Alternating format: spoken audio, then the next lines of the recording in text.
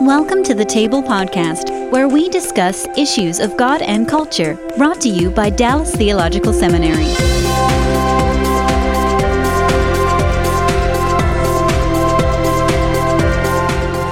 Now, a lot of people have a judgment about blended families, and it's that somehow they're all born out of sin. Some of them are, okay, clearly, some of them are. Right. Not this one, and it's still complicated.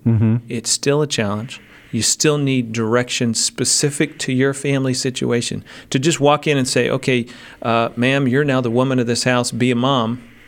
Oh, my goodness. How does she be a mom to girls that don't accept her presence? She can't just put on the mom hat and be the mom. How can she be a mom to an older brother who's in his 20s in law school, has his own life, and he hasn't really had a mom for 8 years? She could be the mom to you. By the way, she's got 3 kids of her own. She's still trying to be the mom too. What does that look like? Yeah, exactly. Okay, so there's so many layers to this. Complexity is the middle name of the step family. And we have to do, I think, in ministry, our due diligence to understand it. You don't have to be an expert in the, but you have to understand it. You have to at least kind of get it from the outside, so that you can then point to resources, help people in a moment where they just need to sit down and have some hope brought to them. But if we're not willing to do that, then we just stay irrelevant.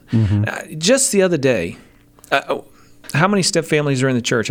We can talk about step families in our culture. There's 100 million. Let's do that for a minute. Okay. There's 100 million people in the United States with a step relationship. That's what, 33%? It is a third of Americans who can touch it, meaning I say above, beside, or below. They have a step parent, they have a step sibling, or they have a step child. 100 million, okay? That does not count the people that are grandmas or grandpas who have a son who's just married a woman with 2 kids, and he became a stepdad, and grandma's trying to figure out how to help her son, right? She just wants to bless them, and how do I do that? It doesn't count those people. So real fast, this is a lot of people we're talking about. This is not a niche ministry. No, this is a whole section of your church. From a household standpoint, the stats are these: 40% of families, that is, if there's a couple who's married with children in the house, full-time or part-time, 40% of them are blended families. The next question people ask me is, what percentage of people in the church are blended families? And the answer is, we don't know. Nobody's ever done the math, done the science to find out. We guess. Now, I can tell you that I think conservatively, my guess is about a third. Depends on what kind of church you're in, what part of the U.S. you're in. But it's pretty safe to say 20 to 30, 35%. I had a conversation with somebody just the other day, a church in a metro Denver area, suburb, middle-class suburb, and they did the math in their church, and 47% of their families are step families. Whoa. So it depends on where you are, but we could be talking about a lot of people. And stop and think about it for a minute. How often do you speak to them on any level, at any place in your church, from the pulpit, in a webpage article, in an email, in children's ministry, in youth ministry, in your marriage ministry? With any awareness of what we just spent a half an hour talking about. Do you ever speak to any of this? Yeah. My concern is that we're just irrelevant. And it pains me, because I think this is, there's a lot of fields that are white for harvest in our culture. There really are. I think this is one of them, and I think it's a big one. And it's a growing field that's white for harvest. And if we just can step in with a word that offers hope and guidance and points them in the right direction, people are thirsty. Yeah, that's a great observation. For help. And it can either be us or it can be the media. And I know what they're going to give them. Right? Pop answers that aren't going to help at all. So let's turn to we've talked about the sociology. We've talked about some of the dynamics. We've talked a little bit about the church. I think the page that I want to turn now, because we got about 20 minutes left, is to kind of say, all right, so what do you say to families on the one hand? And I think we've covered some of that. But what do you say to churches on the other? What's the message for the church? Yeah, in terms of practically what they can do. In terms of practically what they can do, yeah. Well, let me go down, first of all, the important road, and that is deal with your theological questions around this, especially around divorce and remarriage, okay? And, I've studied it, and I know you've read, and there are lots of scholars, and they don't agree. The really smart people don't agree, so we do the best that we can. I do think every church needs to really have a good policy in place so that whoever's leading the step-family group or whatever, to whoever's doing the premarital counseling can be theologically driven and understand what the church is comfortable with and where they need to go and where they don't need to go. So I think that's step one. Step two then is to say, okay, where can we begin? And I think there's a lot of really good ways to do this. There's so many different entry points. You can just kind of pick the one that makes the most sense to you and start with that. So for example, let's say you have an established parent education training or marriage education class, workshop, maybe it's an annual conference that you host, whatever that looks like for you. Start with that. So do what I call sidebars, right? Talk about marriage, and then when you're talking about managing conflict in marriage, you might tell a story about a couple who's managing the conflict around his ex-spouse and how they're going to deal with their co-parenting questions as the children move between homes, because that issue with his ex is a source of contention in the couple's marriage. Right? And so now you're talking, wow, that's where we live. His ex-wife calls, and our life goes into chaos. Yeah, and that's a whole dimension we didn't even talk about because it wasn't really applying to the scenario that we were in my family. But when you're dealing with a remarriage that does involve divorce and has ex-spouses and children who are mixed in two directions, that's right. If there's a remarriage on the other end, then we've added a whole nother layer to everything that we were just talking about. Yeah. The degree of difficulty, as we like to say at Family Life, has just gone up considerably every time. And so, yes, there's more and more layers depending upon death or divorce or what the story of the family is. So again, if you do that little sidebar in the middle of a marriage education ministry, you've just taken 2 minutes, you've told one story, you haven't changed your curriculum, but you connected to all the couples in that room, right? You did a couple of things. Number one, you told them, we know you're there, we love you, and it's okay. We're glad you're here. That is huge. Daryl, I got to tell you, couples and stepfamilies have so much shame. I think it's one of the most shame-based groups in our church.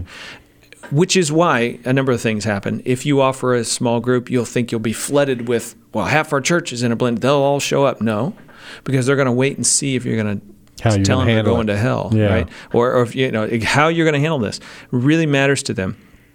They've been coming to your church, but they've never told you they were married before, and they're kind of afraid to. Yeah. And so there's this marginalization issue. Sometimes it comes from within them. Sometimes it's imposed by some of the things that we've said or done in the past. And inadvertently, we say things that make people feel less than, and they just feel unworthy.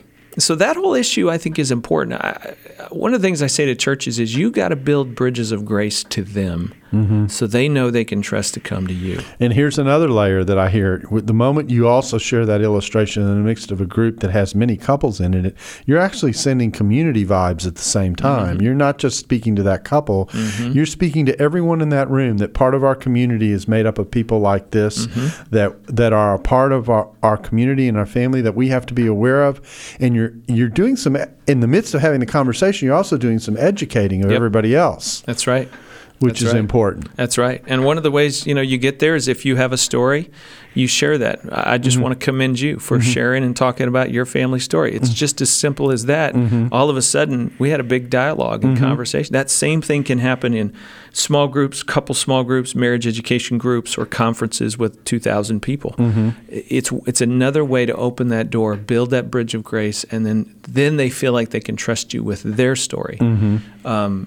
And so premarital counseling is a way. Maybe you're going to do the same premarital counseling you do with a first married couple, but you're going to add a couple of things. You're going to spend a little time, or you're going to ask them to read a book. Hey, let's talk about chapter 2 next week. Read that thing. Let's discuss it. I don't really know what I'm doing, but together we're going to figure this out. That's how you get through it. Exposing them to materials and resources is really helpful. Here's a whole nother layer. The more you think about it. The more I think about it, I mean, it's just there's the way in which the original couple related to one another as male and female. Mm-hmm. You got another person in the mix. Yeah. Same gender, different person. Yep. Yeah. So the rules that you had in your first marriage may not end up being the rules that work in your second marriage. Yeah. Even though you're the same person, the way you interact with the ingredients in the crock pot, if I can say it that way, that's right, may not produce the same chemical reaction. One of the equations I tell couples is yellow plus green equals blue, right? But yellow plus red is orange. Right? You still have one color that's consistent, but you get a whole new usness when you add a different color. You got to really think about that. And again, here's a unique thing. People who have had a bad marriage that ended in divorce want a very different kind of spouse and marriage. People who had a good marriage that ended in death want the same thing. And what they don't realize is that you can't have either. You can't have either. Yeah. It's always going to be different. Yeah. And so you go in with this kind of idealistic notion that, wow, we got along so well, we talked, we communicated, and you and I, of course, that's the fog of falling in love. Right. And then you get to real life and it's harder and you're thinking, okay, is there something wrong? And then you add the complexities of you don't get along with my kids, and it's just easy for resentment to begin to resound on many, many levels.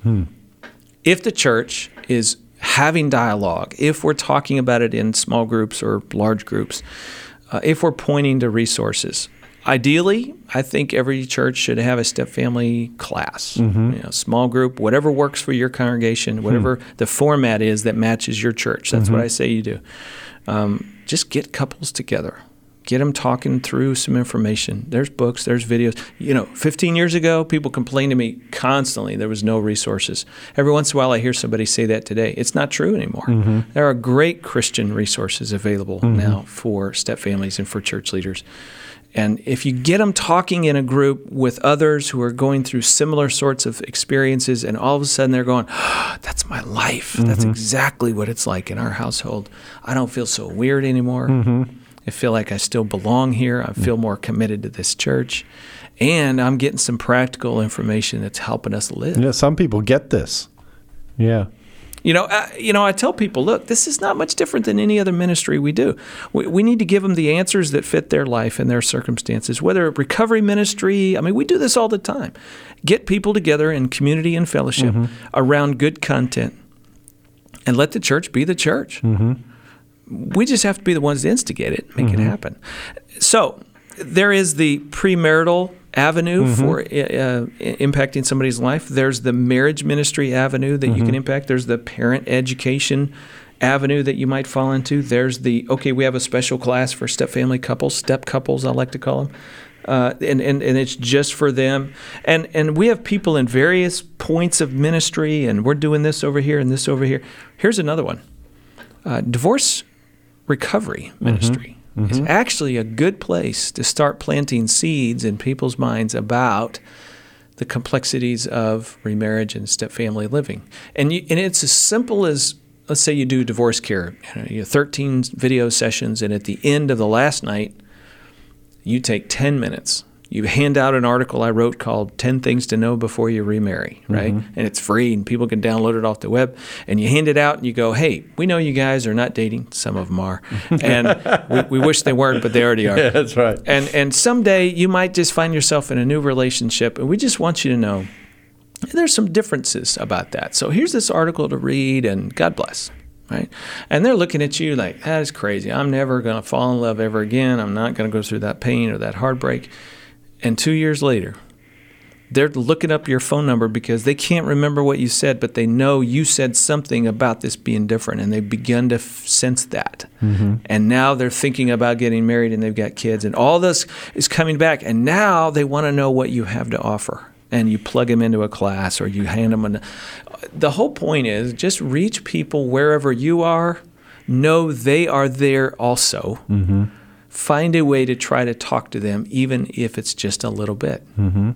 God is a genius storyteller, and the evidence of this is threaded throughout Scripture. In Christianity Today's new show, Holy Curiosity, with me, Kat Armstrong, we explore storied connections threaded throughout Scripture from the Old Testament to the New. Our first mini-series, Connecting Dinah and the Woman at the Well, welcomes experts like Drs. Tim Mackie and Diane Landberg to give us insight and context into the physical location and meaning of these two stories. These stories will spark holy curiosity in your own faith, because once you see these connections, you can't unsee them. God wastes no person, place, or thing. Listen and subscribe to Holy Curiosity with Kat Armstrong on your favorite podcast platform.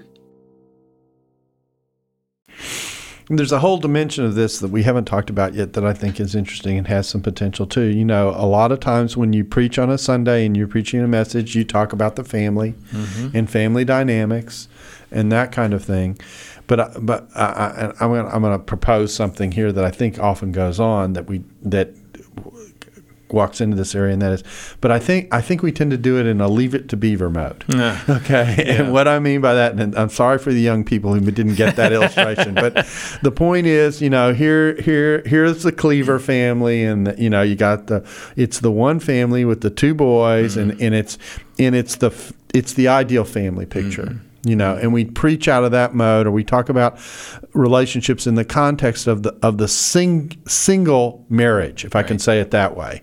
And as you've already pointed out, maybe a third of my audience isn't even there. Right. They're somewhere else. They're in a different reality.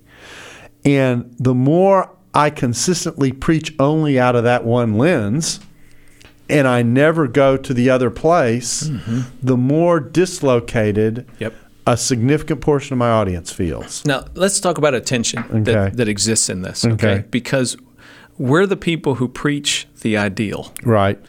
And we should. Yeah. Okay? I am number one believer that we got to teach God's blueprints for the family better, stronger, louder, harder than we ever have in the past, because we are moving further and further away from it. The pressures are all pulling you in different directions. Within the secular society and even within our church family.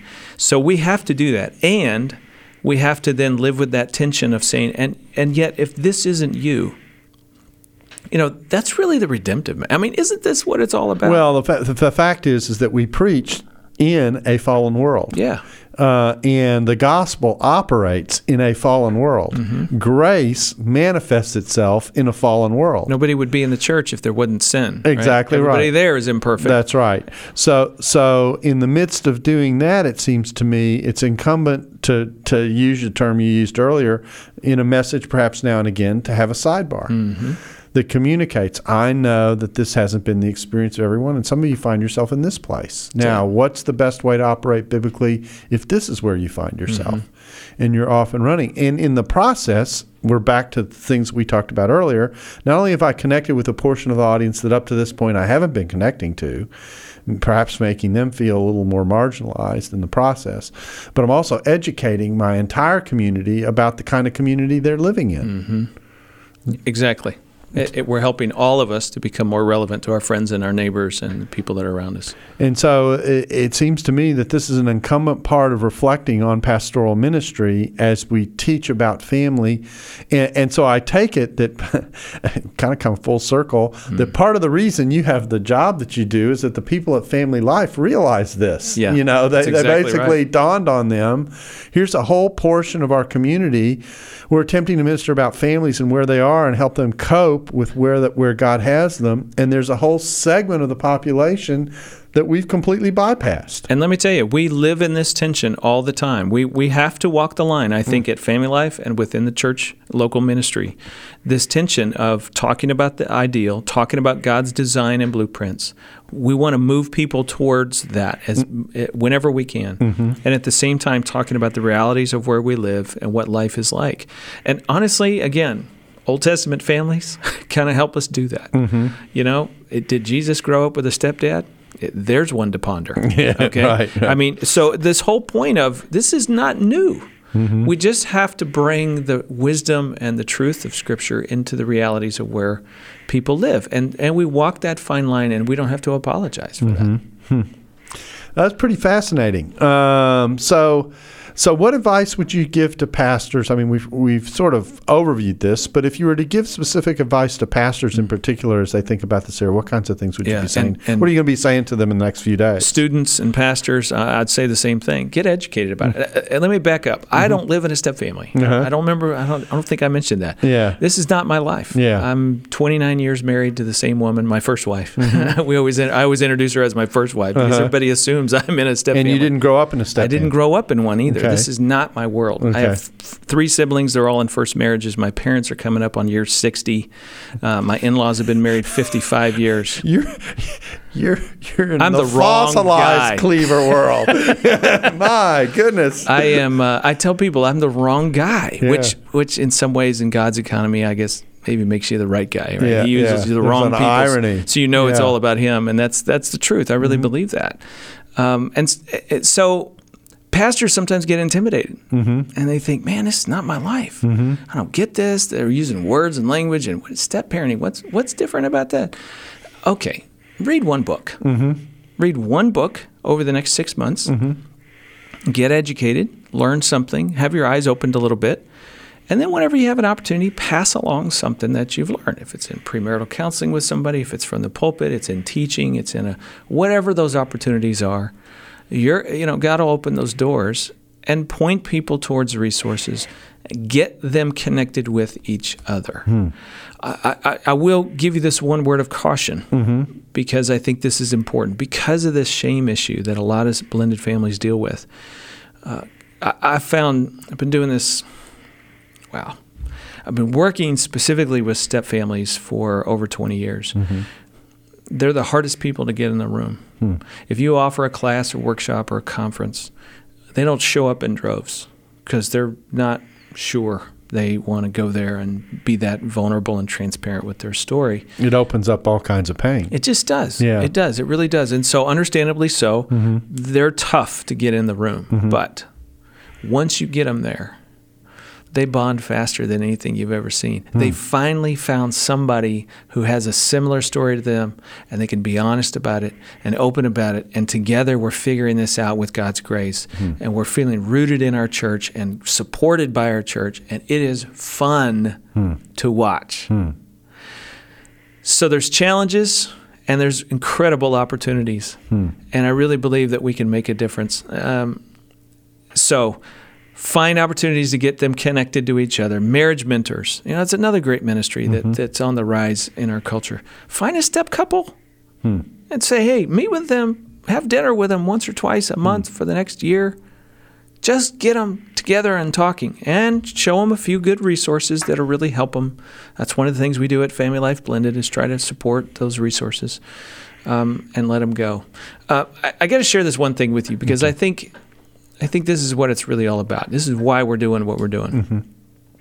2 years ago, right here in Dallas, Family Life hosted our first event called Blended and Blessed, the Summit on Step Family Ministry. We do an annual event specifically around step family ministry. The next event will be in Irvine, California, at Mariners Church this coming November. 2 years ago, we sponsored our first one here in Dallas. And at that event, I invited a friend of mine, Dr. Francesca Adler-Bader from Auburn University. She runs the National Step Family Resource Center that's based at Auburn. She runs the Alabama Healthy Marriage Initiative for the state of Alabama. She's a smart cookie, okay? And she came and she shared something with us that I didn't even know until she said it. She's followed kids who have grown up in healthy, blended families. And what they found is that those young people have a more positive view of the institution of marriage as compared to other children of divorce, have a more positive view. They make better choices about their mate, and when they get married, their marriages have a quality that reflects the high-quality step-couple marriage compared to their parental marriage that ended in divorce that led to the step family in the first place.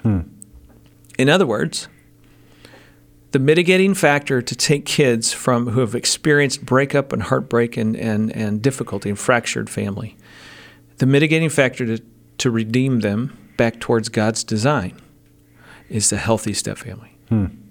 Now, an unhealthy stepfamily just adds chaos and confusion and heartbreak and disrupts faith development. All kinds of negativity comes out of it. But a healthy stepfamily is the change point. It's the redemption point for the next generation. We can take back first marriage in one generation if we help the stepfamily do well. That's good news. That's very good news. That is why we need to be doing this and mindful and putting time and energy into it. Because we're not just kind of saying, wow, they messed up and we're just, oh, poor them. Well, let's try to help them out. No. We're offering God's grace. There's a multi-generational impact, is what you're saying. Absolutely. Yeah. And God's grace gets applied and it changes the future. So at Family Life, they have you, I guess, talking about this, and this is what you do? This is what I do full time. I've written 5 books. We have a DVD series for churches. We have another small group study that's available. I was going to ask you about resources. But that's not all there is. One of the things we're doing through our summit on Step Family Ministry is we're pulling together anybody around the country who is invested in this area of ministry. We're trying to encourage other ministries to get involved. Focus on the Family, for example, is a partner. We're helping other smaller ministries that have published study guides and materials to try to help find an audience so that churches can have resources. That's one of the neat things about the summit is that we're all coming together under the same banner. And I think there will be. Think about how many books you have on your shelf that are marriage, family, parenting related. Now, how many step-family books do you have on your shelf? No, that's true. Okay. Well, soon, we hope, in the coming years, there'll be that many available to you within the Christian community. Well, Ron, I really do appreciate you taking the time to be with us today and kind of walk us through this territory and give us a feel of what it's like. I think it's been fascinating to think through the really many layers of aspect and then the very differing dynamics that are in play, depending on whether you're dealing with a new family that comes out of a death versus a divorce and that kind of thing. All very, very helpful. We wish you all the best in your ministry there at Family Life. And, of course, the entire ministry there has been a really terrific resource for the church. I do want to close by asking you one question, and that is, what kinds of resources can people get their hands on through Family Life? Well, we have a video called Ministering to Step Families. That's a great starting point for you and for others you want to share it with, get them talking and thinking and understanding the rationale for this, the biblical understanding, theology, all those good questions. Could you do a Sunday school class around this kind of material? Absolutely. Yeah. So, the Ministering to Step Families is for the leaders and leadership. Then we have a book called The Smart Step Family that was my first book and came out with a revised expanded edition just last year. Has a DVD video curriculum that goes with it. That's a great tool to take couples through to really help them understand what's going on in their life and how to build their life. Then other books in the series, The Smart Step Mom, Smart Step Dad, both of whom have discussion questions for stepdads or stepmoms to work through with other in small groups. Dating and the Single Parent is a resource that's for dating couples and guides the pastor, gives you some ideas that help them do well through the dating process, involving the kids, making decisions, and how do you move forward, red lights, green lights, yellow lights. And then once you're engaged, what do you do to try to help the family get ready for the wedding? That's all Dating and the Single Parent. And then the last book that's just coming out next month, as a matter of fact, I got my first copy 2 days ago, called The Smart Step Family Marriage. Some of your audience will know David Olson. He's created Prepare and Rich, which is a profile that's used by premarital counselors and therapists all over the world. David and I did a research study of couples in step families, and we basically fleshed out what the high qualities are of couples that do really well and what predicts poor relationships. And we wrote a book that's very practical in nature to try to help couples build that. There's a free PDF study guide that goes along with it. You can get a 13-week Sunday school or small group curriculum out of that. So there's some pretty high caliber kinds of resources, I think, that are available for people turnkey All our video resources are all on Right Now Media for those churches that subscribe to that. We have materials on YouVersion, the Bible app. There's a free 6-day reading plan on blended families that's available. FamilyLife.com and my website, SmartStepFamilies.com, collectively have close to 400 articles for ministry leaders, couples, therapists, all free. Just got to go find it. So you got a whole nother series you could do called The Stupid Step Family, What Not to Do. No, we want them to be smart. So that's great. Well, I really appreciate, again, you coming in and talking with us, and we wish you the best in this ministry, and we just thank you for the help that you've given us today. Thanks for having me. Yeah. And we thank you for being a part of the table, and we hope to see you back again soon. Thanks for listening to the Table Podcast. For more podcasts like this one, visit dts.edu/thetable. Join us next week for part 2. Dallas Theological Seminary. Teach truth, love well.